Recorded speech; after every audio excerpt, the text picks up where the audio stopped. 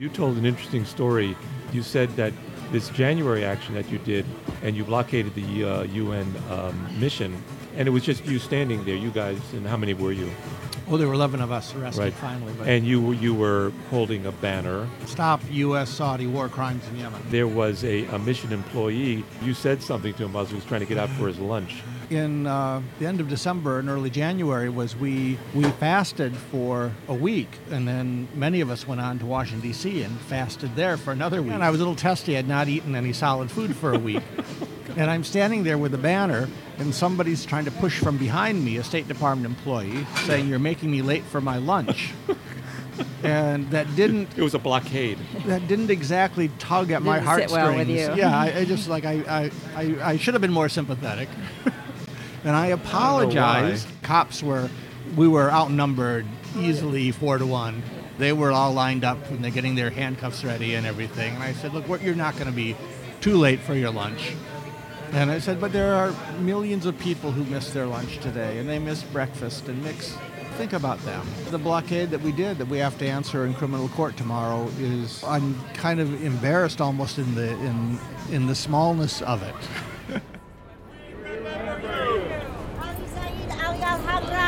15 years old. Hussein Mohammed Hassan al-Hajri, 15 years old. Those are some of the names of dozens of Yemen children killed by a bomb produced by Lockheed Martin and dropped on their school bus by a Saudi military plane. We'll be talking with two people who have been protesting those state-sanctioned killings. Welcome to Bar Crawl Radio number 32. I'm Rebecca McCain, and my podcast partner Alan Winson and I believe that the best conversations happen at your neighborhood bar. For this show, we are at our favorite Upper West Side watering hole. One of our favorite, I should say. Yeah, we're gathering quite a few of them. Yes, we're gathering all these favorites. Gabriella's Tequila Bar on West 94th Street in Columbus. Gabriella has great food, great margaritas, and their own signature tequila. It's a neighborhood bar where young people on dates feel as comfortable as families with small children. And if you like BCR podcasts, please let us know by subscribing on iTunes, Stitcher, or Spotify. And send us an email, all right, at barcrawlradio@gmail.com. We want to thank Nat and Liz, Gabriella's owner, for clearing a corner of their attractive bar for a conversation with two people who have dedicated their lives to making our world a saner and more humane place. Kathy Kelly lists her occupation as peace activist. She travels to those troubled spots in our world that most sensible people would avoid. Afghanistan, Gaza, Nicaragua, Bosnia, Jordan, Haiti. She has been to Iraq more than 20 times to protest U.S. UN sanctions on that country, and was there early on during the U.S.-Iraq War. Miss Kelly has been arrested dozens of times, here and abroad, protesting U.S. military stances. In 1988, she trespassed onto a nuclear missile site in Missouri and served 9 months in a Kentucky maximum security prison for that action. She's been in federal prisons 3 other times since then. Kathy Kelly is a founding member of Voices in the Wilderness and the author of Other Lands Have Dreams, Letters from Pekin Prison, published in 2005. Miss Kelly has been nominated for the Nobel Peace Prize 3 times, and we are honored to have her with us on Bar Crawl Radio. And we also have with us Brian Terrell. He writes for the National Catholic Reporter and is a leader of many peace activist groups, including Voices for Creative Nonviolence and Witness Against Torture. The latter group held a week-long action in Washington, D.C., protesting an American prison in Guantanamo, Cuba, which Bar Crawl Radio has reported on. See episode number 29. It's a 5-part series. We're very proud of it. Brian has traveled in Afghanistan many times, told me about the harshness of life in Kabul. Recently, he walked 100 miles in Georgia in support of several activists who had trespassed on the Kings Bay Naval Station in Georgia and who are now facing serious federal charges. We hope to speak with 2 of those defendants, Carmen Trotta and Martha Hennessy, in an upcoming Bar Crawl Radio program. Brian told me before the recording that he had been in prison many times due to his protest and easily has learned more about the human condition in lockup than all of his college years.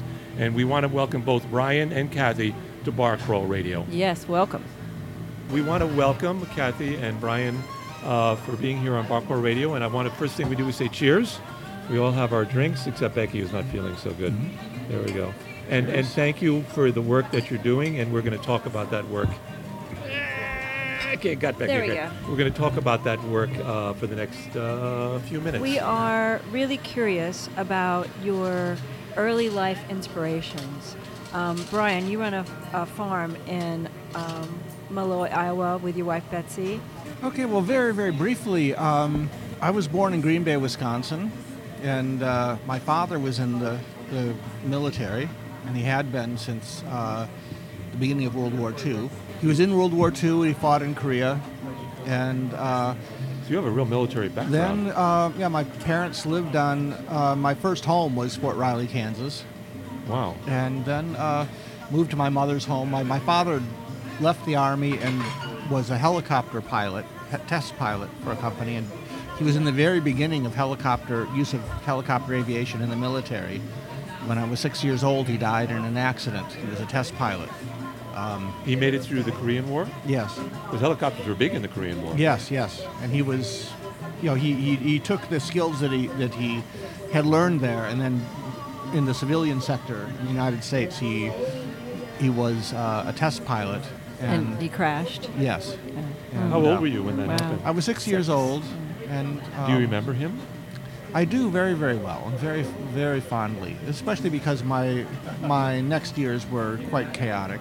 And I bet. So I do remember having a loving home in those first years.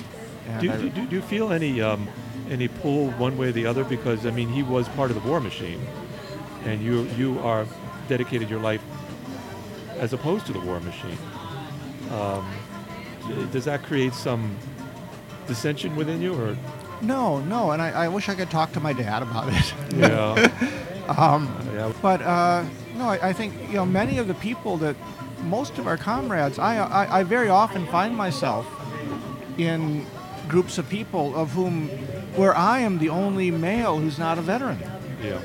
Right. So I don't see. I think the people who have had the experience of war very often, former soldiers are very often, and even soldiers who are in the military now. I think that something that gets lost is that in the Vietnam era, and I was just a child then, but that the very backbone of the anti-war movement was the GI movement.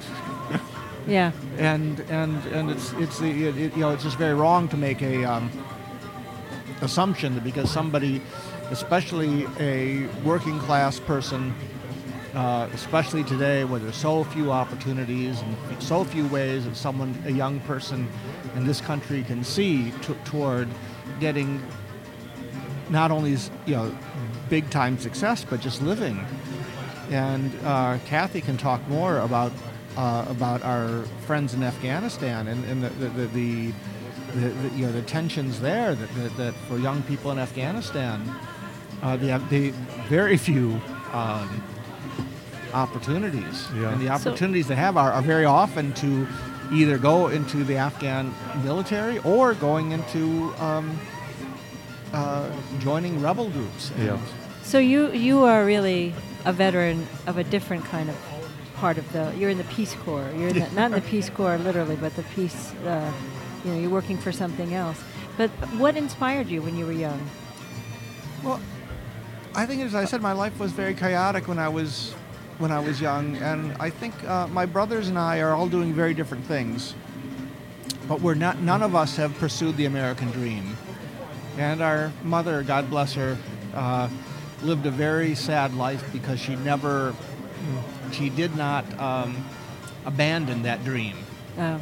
And I think we saw that this is not going to work, and this is not what we want to put our life effort This is into. the dream of owning a house and having money and having things, and Right. And getting a professional career or whatever. her son being a doctor. And Right. So, but I went to college for 1 year and dropped out. 1975. I was 19 years old, and I came here to New York, and was at the Catholic Worker we're going to talk about the Catholic Work. and the Lower really East wanna Side, get to that. and I got to know very quickly Dorothy Day, huge influence on my life, and You knew her personally. yes, and Daniel Berrigan, and then I would be visiting Baltimore and Washington D.C. with Philip Berrigan and Elizabeth McAllister. Daniel And Berrigan's brother. I was very, I just feel very, very blessed to have had those influences, and not just those people whose names I've mentioned, but many more people whose names we don't know. And you were also young. the homeless people who I met in our houses were very much a part of the education that I got. This is the houses of the Catholic Worker. The Houses of Hospitality. Support. Yeah. Kathy, why don't we talk with you? Welcome to Barclay Radio. You're kind of a superstar in the peace activist movement. You were born in Chicago, and I just wanted to get kind of an idea of your early life and work towards what got you activated in this life that you're in right now. So you grew up in Garfield Ridge. Which was one of the most segregated neighborhoods in the country. Wow. And we had enormously secure lives. I don't know, we might have been upper lower class or lower middle class, I'm not sure, but Dad was a teacher. So I was pretty sure that What did he gave teach? me a couple notches above others. My dad taught math and mechanical drawing and whatever else he was asked to teach at a Catholic high school. A couple of notches in terms of your comfort. Well, no, not comfort. Dad always had holes in his shoes and holes in the bottom of his cars and whatnot. But I just thought, well, we must be important because our dad is a teacher, and there weren't too many other, I suppose, professionals except the nuns. And actually, the nuns probably had one of the strongest influences in my life. I'm grateful to family life, but the nuns always shared things in common. They Nuns get a bad rap No, in I wanna media. give them a good rap. Give them a good rap. Thank you. Give us a story about something that happened in a relation with one of these women that Influenced you. influenced you. Well, I suppose I wanted to please the nuns, and I wanted to be a good child. And As we all did when we were children. Yes, and Yeah. Sister Rose Leo was the voice teacher and the principal, and I could break windows with my voice. I was just terrible. She had to ask me to lip sing the Gregorian chant, which is not You're supposed to be terribly nice and interesting because calm, it's like right? one syllable. But it was the kindness, no matter how many times I threw off that choir, no matter how many times they were cringing at the stuff, there was a certain kindness. But I think, I've been a war tax refuser since 1980, and that's meant, okay, you don't own anything, because if you do, the IRS could very likely I take read that. it. You, in fact, And- took a job once and you asked your employer to pay you less. Yeah, down to underneath $3,000 at a Jesuit college prep school. So you didn't have to pay taxes. Right, yeah. And support any militarism that the U.S. But is. what I want to say is that what prepped me, I think, for going to prison and for living underneath the taxable income and sort of presuming that you don't go running around into first-hand stores and that you try to roll up your sleeves and be of some service, were these young, very beautiful nuns who taught me in elementary and high school. And I thought, I just want to be one of them. And then I have to confess, when the habits were put in the trunk and they wore plain clothes and they drove cars and they lived in apartments, the allure wasn't quite there. I thought, I can do what they did and stay in my own apartment. And so, but I'm very, very grateful for and deeply moved by the lives of service of the women who now are part of a kind of ending history. There aren't You very think many so? new vocations. Yeah, I think if you go to other countries, you will find people joining up. But in the United States, it seems a bit unlikely. So I think of all of the places they built, institutions that did a lot of good service work, and they worked hard. And so I wonder, how do we keep it going? And I think now, I've heard Brian say so many times, there can be no rational discussion about solving the problems we face without dismantling the military. So I see that as a vocation. Right. To dismantle the United States military, to do whatever actions I can nonviolently take to stand up to resist and challenge the U.S. military. Was there a pivotal moment, though, in your youth that you decided to go in that direction? I was a very late bloomer. I think I should confess in a sense that I didn't get very many ideas in my head about me actually taking an action. I I could cry over the paper, I could hold my own in a discussion, but for me to act seemed sort of off the scale or the charts. And then I married into the peace movement. I married Karl Meyer. And Karl Meyer, in our neighborhood, I lived at the time in the poorest neighborhood on the north side, we were just in awe of his experience. He'd been to war zones, he'd been to prison, he hadn't paid his federal income taxes, he lived very simply, he watched birds every Saturday morning. And so Is he still with us? Yes, he is. And Carl and I are no longer married, but we're very, very close. And I must say that his tutelage, in a sense, was extremely important. And that led me to meet Brian when Brian was just, I don't know, 20 or something. How did you meet? There was a Catholic worker gathering, and Brian and Betsy were there, and I remember thinking, oh, wow, I'm meeting Brian Terrell. And so I came into things a little bit late. So he already had a name for himself. Brian did, yes. Let's talk about the Catholic Worker, because I don't think a lot of our listeners know what it is. Catholic I don't Worker know what it is. And Dorothy Day. What should we know about the Catholic Worker? In 5 easy lessons. Brian. Oh, well, I'll say it's a... Peter Morin, who founded the Catholic Worker through Dorothy Day, said it's an organism and not an organization. So as such, it's difficult to define, just as difficult to define any of us personally. And it's...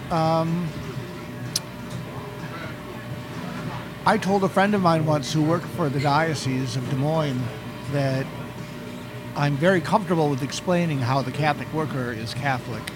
And I'm glad I don't have your job, because if somebody asked me how the Diocese of Des Moines was Catholic, I would have no clue. Right. So I really believe the Catholic Worker embodies the essence of Catholic teaching. More than the actual Catholic structure. Which the structure of the has church. often, very, very often, been contrary to and been a drag on. The real Catholic teaching has never been embodied in the popes and cardinals. Dorothy Day once said, I do not put any confidence in the popes and father abbots and bishops, but it's in the I think the idea, the essence of it is that the Catholic Worker is not a missionary organization in terms of we're not trying to bring Christ to other people and Right. to convert them. But we're trying to convert ourselves and Yeah. convert this messed up society that we live in and are very much a part of. We are not pure or separate from it. But that we do not go to the people who are in prison or the people who are homeless with the conceit that we can bring Christ to them. Okay. But we go because we can encounter Christ by going to prison, by serving on a soup line, by opening our homes to the refugee. That this is where we have a really deep contemplative connection to God, or to the idea of if you don't want to be theological about it, about just like the Humanity. whole thing about of humanity and the universe is that we just have a much clearer our experience of being with people in prison and in war zones and homeless in our country, that it gives us a much purer and much clearer picture of what's going on in the world. We understand through we understand through them. So let me just see if I understand this. Your service that you do for these other people brings you closer to your idea of God. Well, maybe And another way to put it would be where you stand determines what you see. And if you're standing inside a federal prison, you're going to get a much better idea of what the collateral consequences are of mass incarceration. And when you stay in touch with people you've been imprisoned with, it's easier to understand what it's like for people to experience disenfranchisement and unemployment and stigma and family breakup. And so, Brian, I know you didn't mean to say we're more pure No, I than said we're someone not. else. No, we're not. I meant We're to say not we're more not. pure, yeah. Thank you. So, but I think that there's a postcard that I love to have my hands on and kind of keep as a memento to myself. And it's just simply juxtaposes the works of war with the works of mercy. The works of mercy, you feed the hungry, you clothe the naked, you visit those who are in prison, you heal the sick. The works of war, you burn the crops, you bury Kill the the dead, people. you kill the people. So, I think that, do we have to choose sides? The truth is, yes. And then I like this line from Joan of Arc that Mark Twain says, she said, I don't know, I wouldn't bet the farm on it, but that she said, when we go before the great God and we are asked, where are the others? What shall we say? So when Brian and I have gone separately, most recently, because it's not safe to go even with two, over to Kabul, Afghanistan, now the least safe city in the whole country. In the world. In the world, yeah. Wow. People are considered the other, but we meet some of the most idealistic, attractive, sturdy, steady young teenagers you could ever encounter. I mean, any family in the United States would say, oh my word, yes, move this child in with us. And I've been in Iraq with mothers and children undergoing the most painful, horrid bombardment, gut-wrenching explosions and ear-splitting blasts. And they'll say things to me like, please, when you go back to your country, tell the mothers in your country that we pray this will never happen to them and their children. It's a spontaneous response. So that's what's shaping and formative, I think, that, where we stand does kind of determine what we see. Kathy and Brian, what you're talking about may seem, I think, to most of us, I'm putting quotes around it, normal people, because I don't see you two as normal, as being like, it's so big, it's so enormous, it's so heady, it's so full of feeling, I can't go there. And I just wonder, is there a way that we can communicate this idea of the Catholic worker? I mean, I'm Jewish. I was at the prayer talks at the Witness Against Torture in January when we were in Washington, D.C., and it's like, I felt it, I'm not Christian, but I felt what you were talking about. But how do you get it across to other people? For instance, what I wanted to hear is your farm, Brian, is based on Catholic worker principles, is it not? Yes, and it's... So maybe we can enter it that way. Well, a friend of ours at a Catholic worker farm in South Dakota put it that what we're doing is practicing for when peace breaks out. Because it is... The way that we live is only supportable by war. And we can be very optimistic and think, we talk about what it would be like if peace ever happens, but the fact is that the people in China will have better things to do than make our shoes if they have choices. The people of Honduras will not be just growing sugar for us if they could use their land and their labor for what they want to do. And it probably is not growing sugar. And so when we're not at war anymore, when there is justice, we're going to have to feed ourselves. We're going to have to make our clothes. We're going to have to. So what we're doing is, as Kathy said, we're not pure. It's not working at our personal purity, but we're trying to rebuild the skills. My wife Betsy and I raise dairy goats, and we make cheese and yogurt, and we have chickens, and we grow. Kathy, have you been on this farm?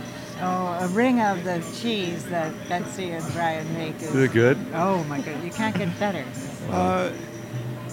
No, it is. No, it's a very good life, and in many ways it is compromised as anybody else's. It's because we're not going to do this individually. We are not. The idea is that Betsy and I are not going to achieve a purity and a goodness of our life without changing everything. It's not just about us changing things for ourselves, but Right. it's about reconfiguring a society. And I think this is a very important part of it. So I'm home about half the time, and we've been there for more than 30 years and raised our children there. And I'm temperamentally very different from Betsy, in that I really am happy to be back in New York. And I heard from Betsy the other day at an email. She said, "I'm glad that you're there and doing well, but I'm glad that I'm not there."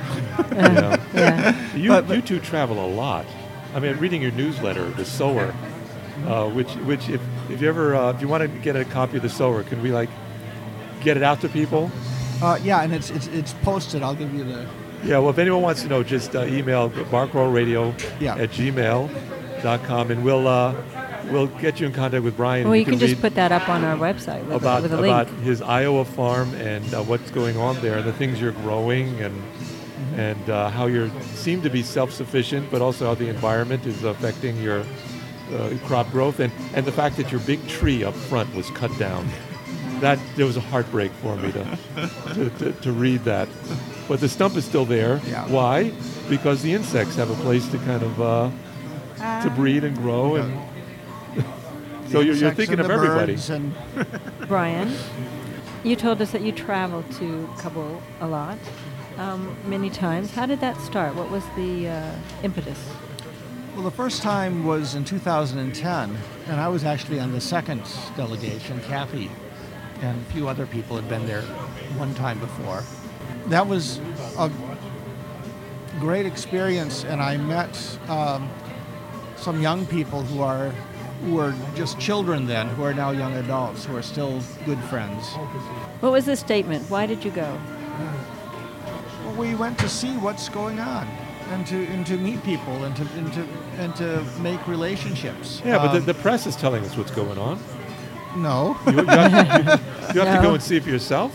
Yeah, it's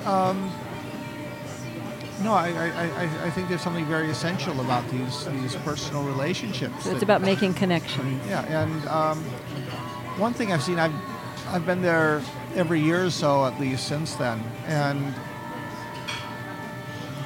a very, very difficult situation that we saw in 2010 has gotten with every visit exponentially worse. It's much less safe.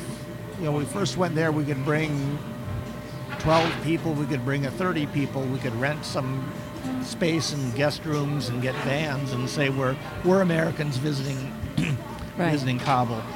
But today we have to go, as Kathy said, we go one at a time. We keep a very, very low profile and try not to be noticed. And that's for your safety, or for the people that you're visiting, for their safety? More for their safety. For ourselves, I don't want to say that it's not scary. But even what happens to us is small compared to what would happen to these young teenagers and street kids who go to the school that our young friends run, a school for street kids.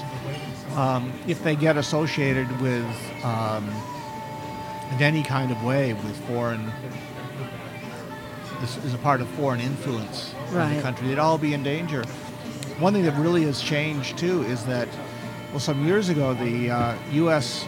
Embassy employees, we have one of the largest embassies in the world in Kabul, but their employees now can only travel by helicopter from place to place. They are not allowed on the street. Wow. And now, the last year or so, not even the military, the convoys that you used to see of American soldiers with armored cars, and always with somebody with a machine gun on the very top, ready for trouble any minute. Those are gone because it's not even safe for them. They only go by helicopter. And maybe if I could add, the U.S. Census report just put out a listing of the amounts of bullets that the United States exported from January of 2018 through to November 2018. And I didn't know they reported on that. Well, they do. $123 million worth of bullets were sold to Afghanistan. This is 8 times more than the amount in 2017. So what do you think that means? I mean, I think it's so cynical and horrible. Some people that want to sell bullets figured out that in all the places in the world, the place where you can have the best chance to sell bullets right now is in Afghanistan because there's maybe a chance of civil war. Well, that's the last place in the world that anybody should ever sell a bullet. Unless you want to make a hideous. profit. Exactly. So Wow. my friends in Chicago that live in impoverished neighborhoods where there's terrible gun violence are always wondering, why don't they shut down the gun stores? And it's really about the same. Yeah. Why do we allow people to continue to sell $123 million worth of bullets? And if you look down the list of the U.S. Census report on how many bullets we sell, every country after Afghanistan has maybe $12 to $15 million worth of bullets. This is Bar Crawl Radio. We're talking with Kathy Kelly and Brian Terrell, who are members of Voices for Creative Nonviolence. We're at Gabriella's, as I said, and we're having a fascinating conversation. And I don't know, should I get depressed or should I get joyous? Well, I wanted to say, Kathy, your activism is your list is too long to go into everything. But you were in Iraq in what was it, 2003, when the bombing started. Why were you there? Well, Becky, we had violated the United States economic sanctions as often as we could. I was in Iraq in the 1991 war as well, and I saw firsthand how you wipe out the electrical facilities across the country, and it's going to start having a terrible adverse impact on children. But then you add in continuance of the economic sanctions, and the UN was telling us children were dying first in the hundreds, then in the thousands.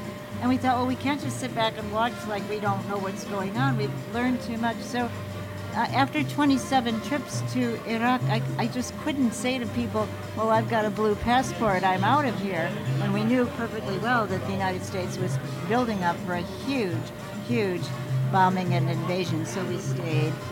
And it certainly was shocking, and it was awful, as was every week of the ensuing occupation. You were in Baghdad as when the bombing started. I mean, we've all seen it on television.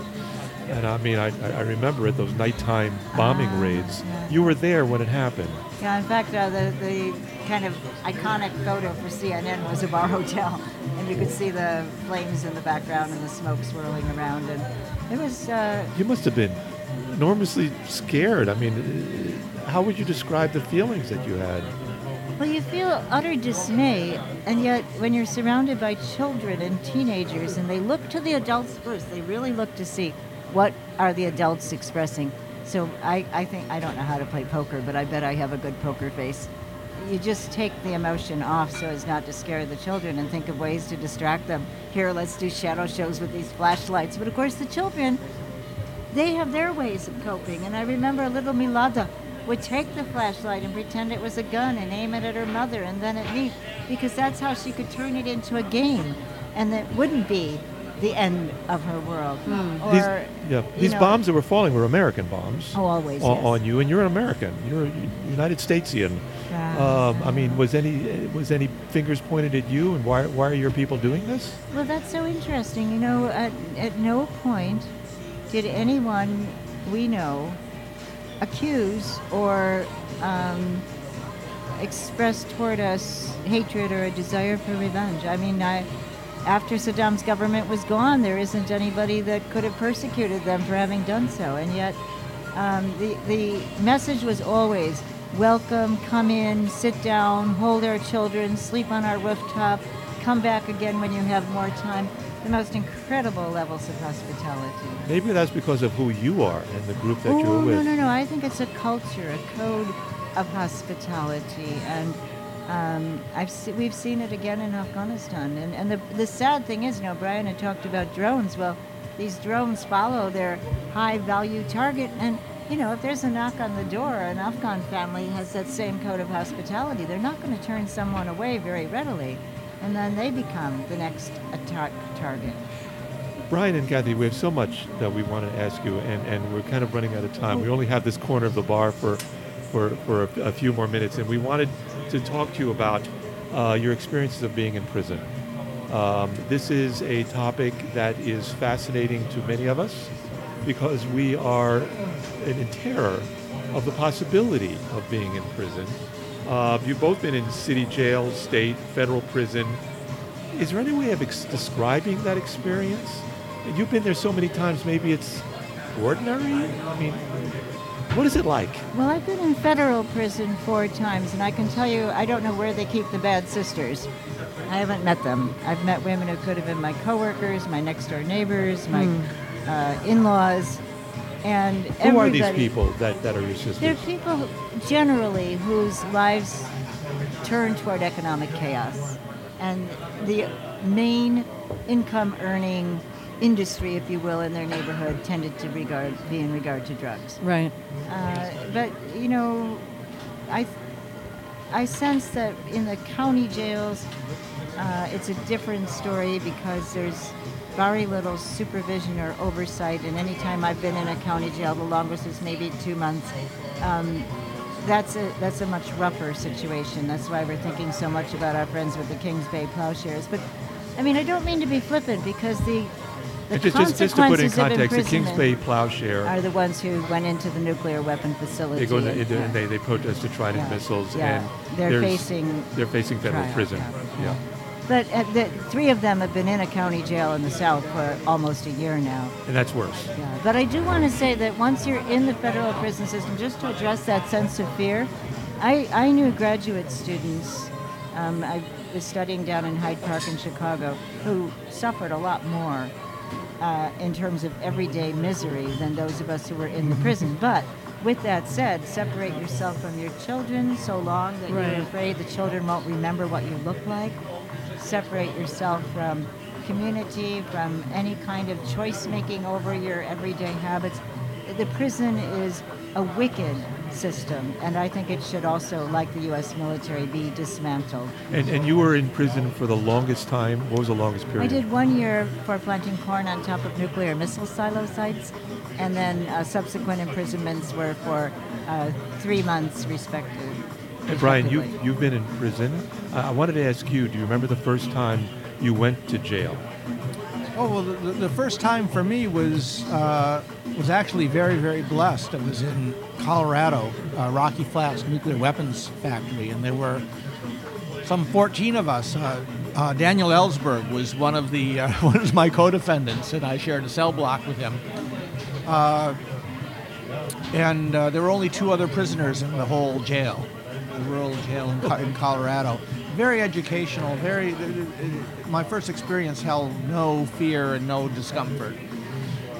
But I think today what's happening with mass incarceration is the United States has more people in prison than any country in the world, more than China, more than Cuba.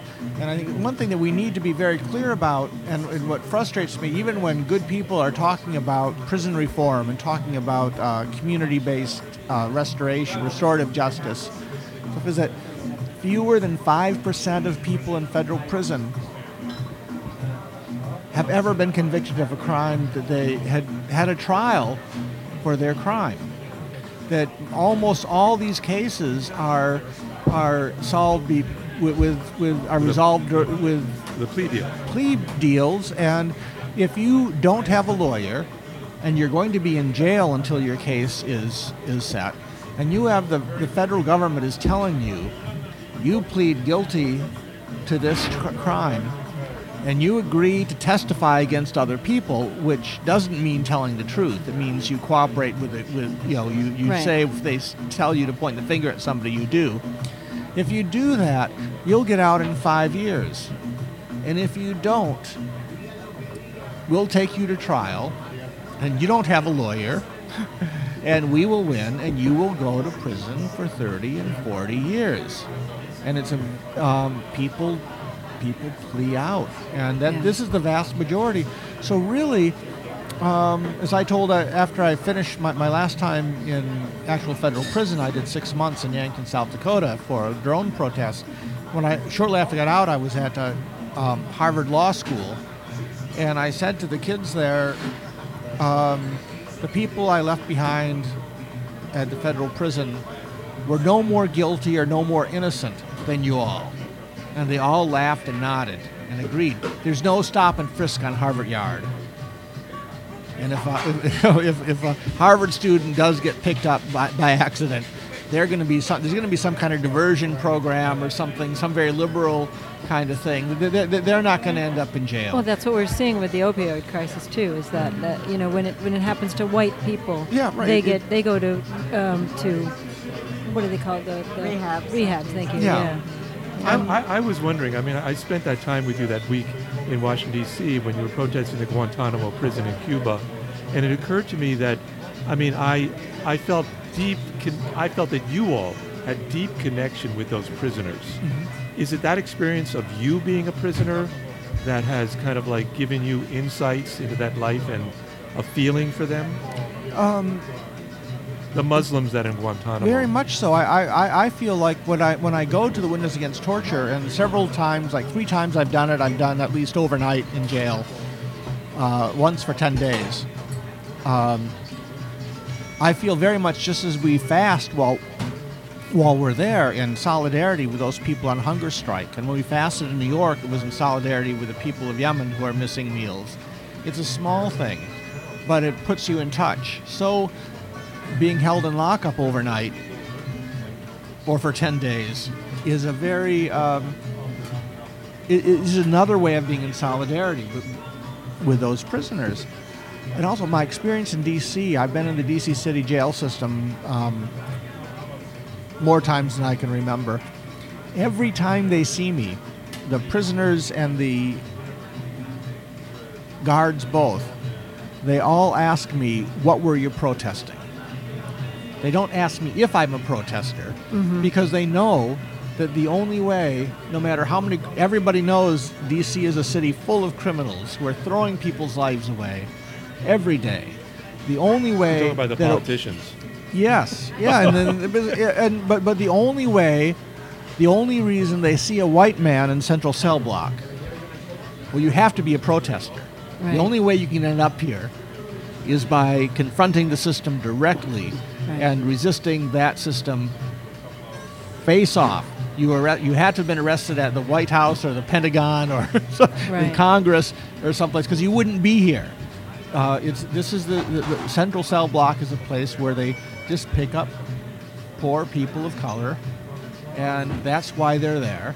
There's nobody there who, no matter how heinous a crime they've been committed, it just doesn't happen that white folks end up in that situation. And that's, to me, that's and for generations of resistors in the United States. This is back from Eugene Debs, who was ran for president in 2016 from prison.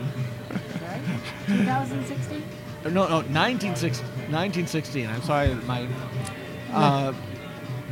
during World War I.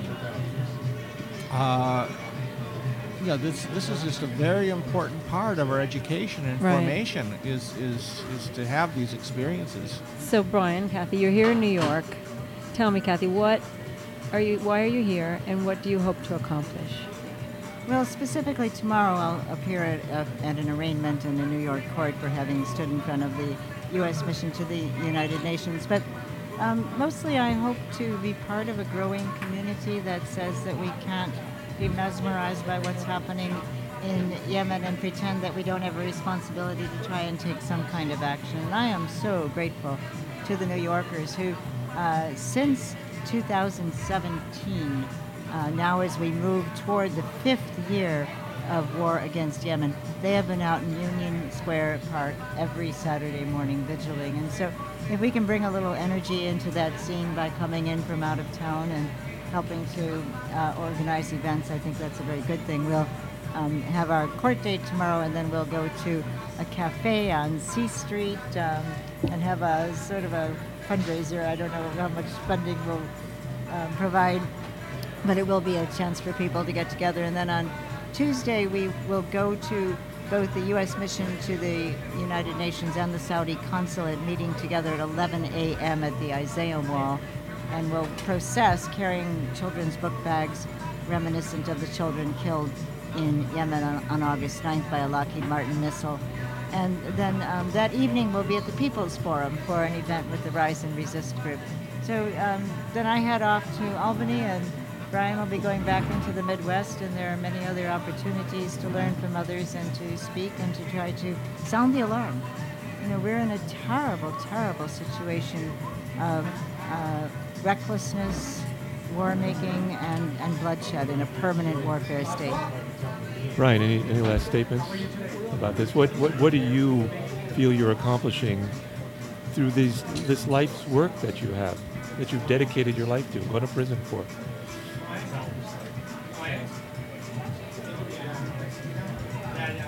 Well, I think the world's in such a we are in such danger, and the precarity of the situation is something that I don't think even those of us who are as active are able to comprehend how bad things really are. We are so close to the destruction of our species. Many scientists are saying that it's mathematical, near certainty. And there's nothing else to do. We worry about our grandchild, you know, who's inheriting this world. Well, we are out of time, Alan. Yeah.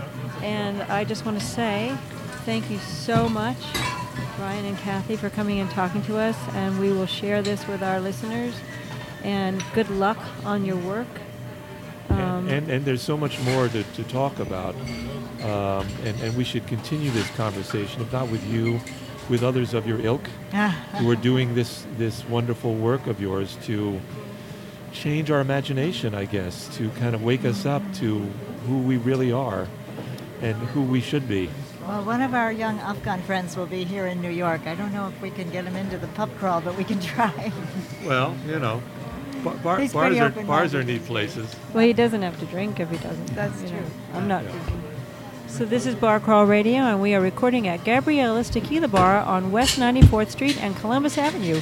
We want to thank Nat and Liz for giving us space at the bar on a busy Sunday afternoon.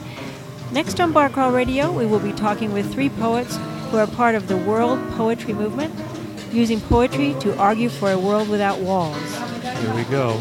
And I think that's a wrap, sweetie, and I got to let everybody know that you've done this episode with a painful earache, and I thank you for persevering through this.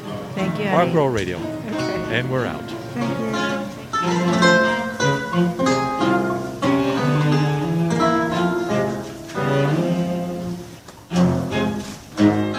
I'm with Brian Terrell outside 5C on Avenue C, and I just want to get a report on how the hearing went today. Well, we were in the New York City criminal court for more than 2 hours, and seeing the people who came before us, which much more interesting than our own small case.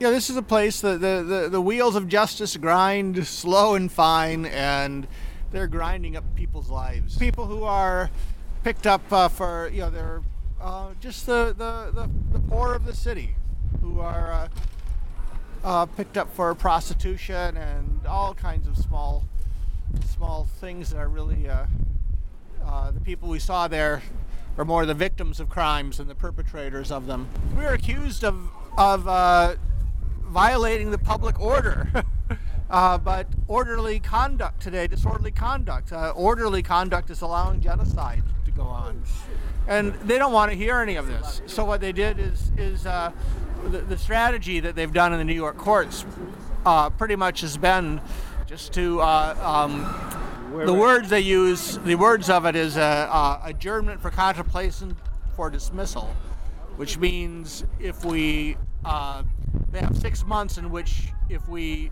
piss them off, they can reopen the case, and after 6 months it just goes away. So you're going to be a good boy for 6 months? No. The judge said to us each stay out of trouble and then good luck, and I thought that's kind of contradictory there, isn't it? Yeah. We can't stay out of trouble because it's a trouble to be a human being today. Nobody gets in the way and nobody disrupts things is really kind of suicidal at this point. And so no, we'll continue to behave. Disorderly conduct will be our code of conduct. There we go. Thank you, Brian Terrell.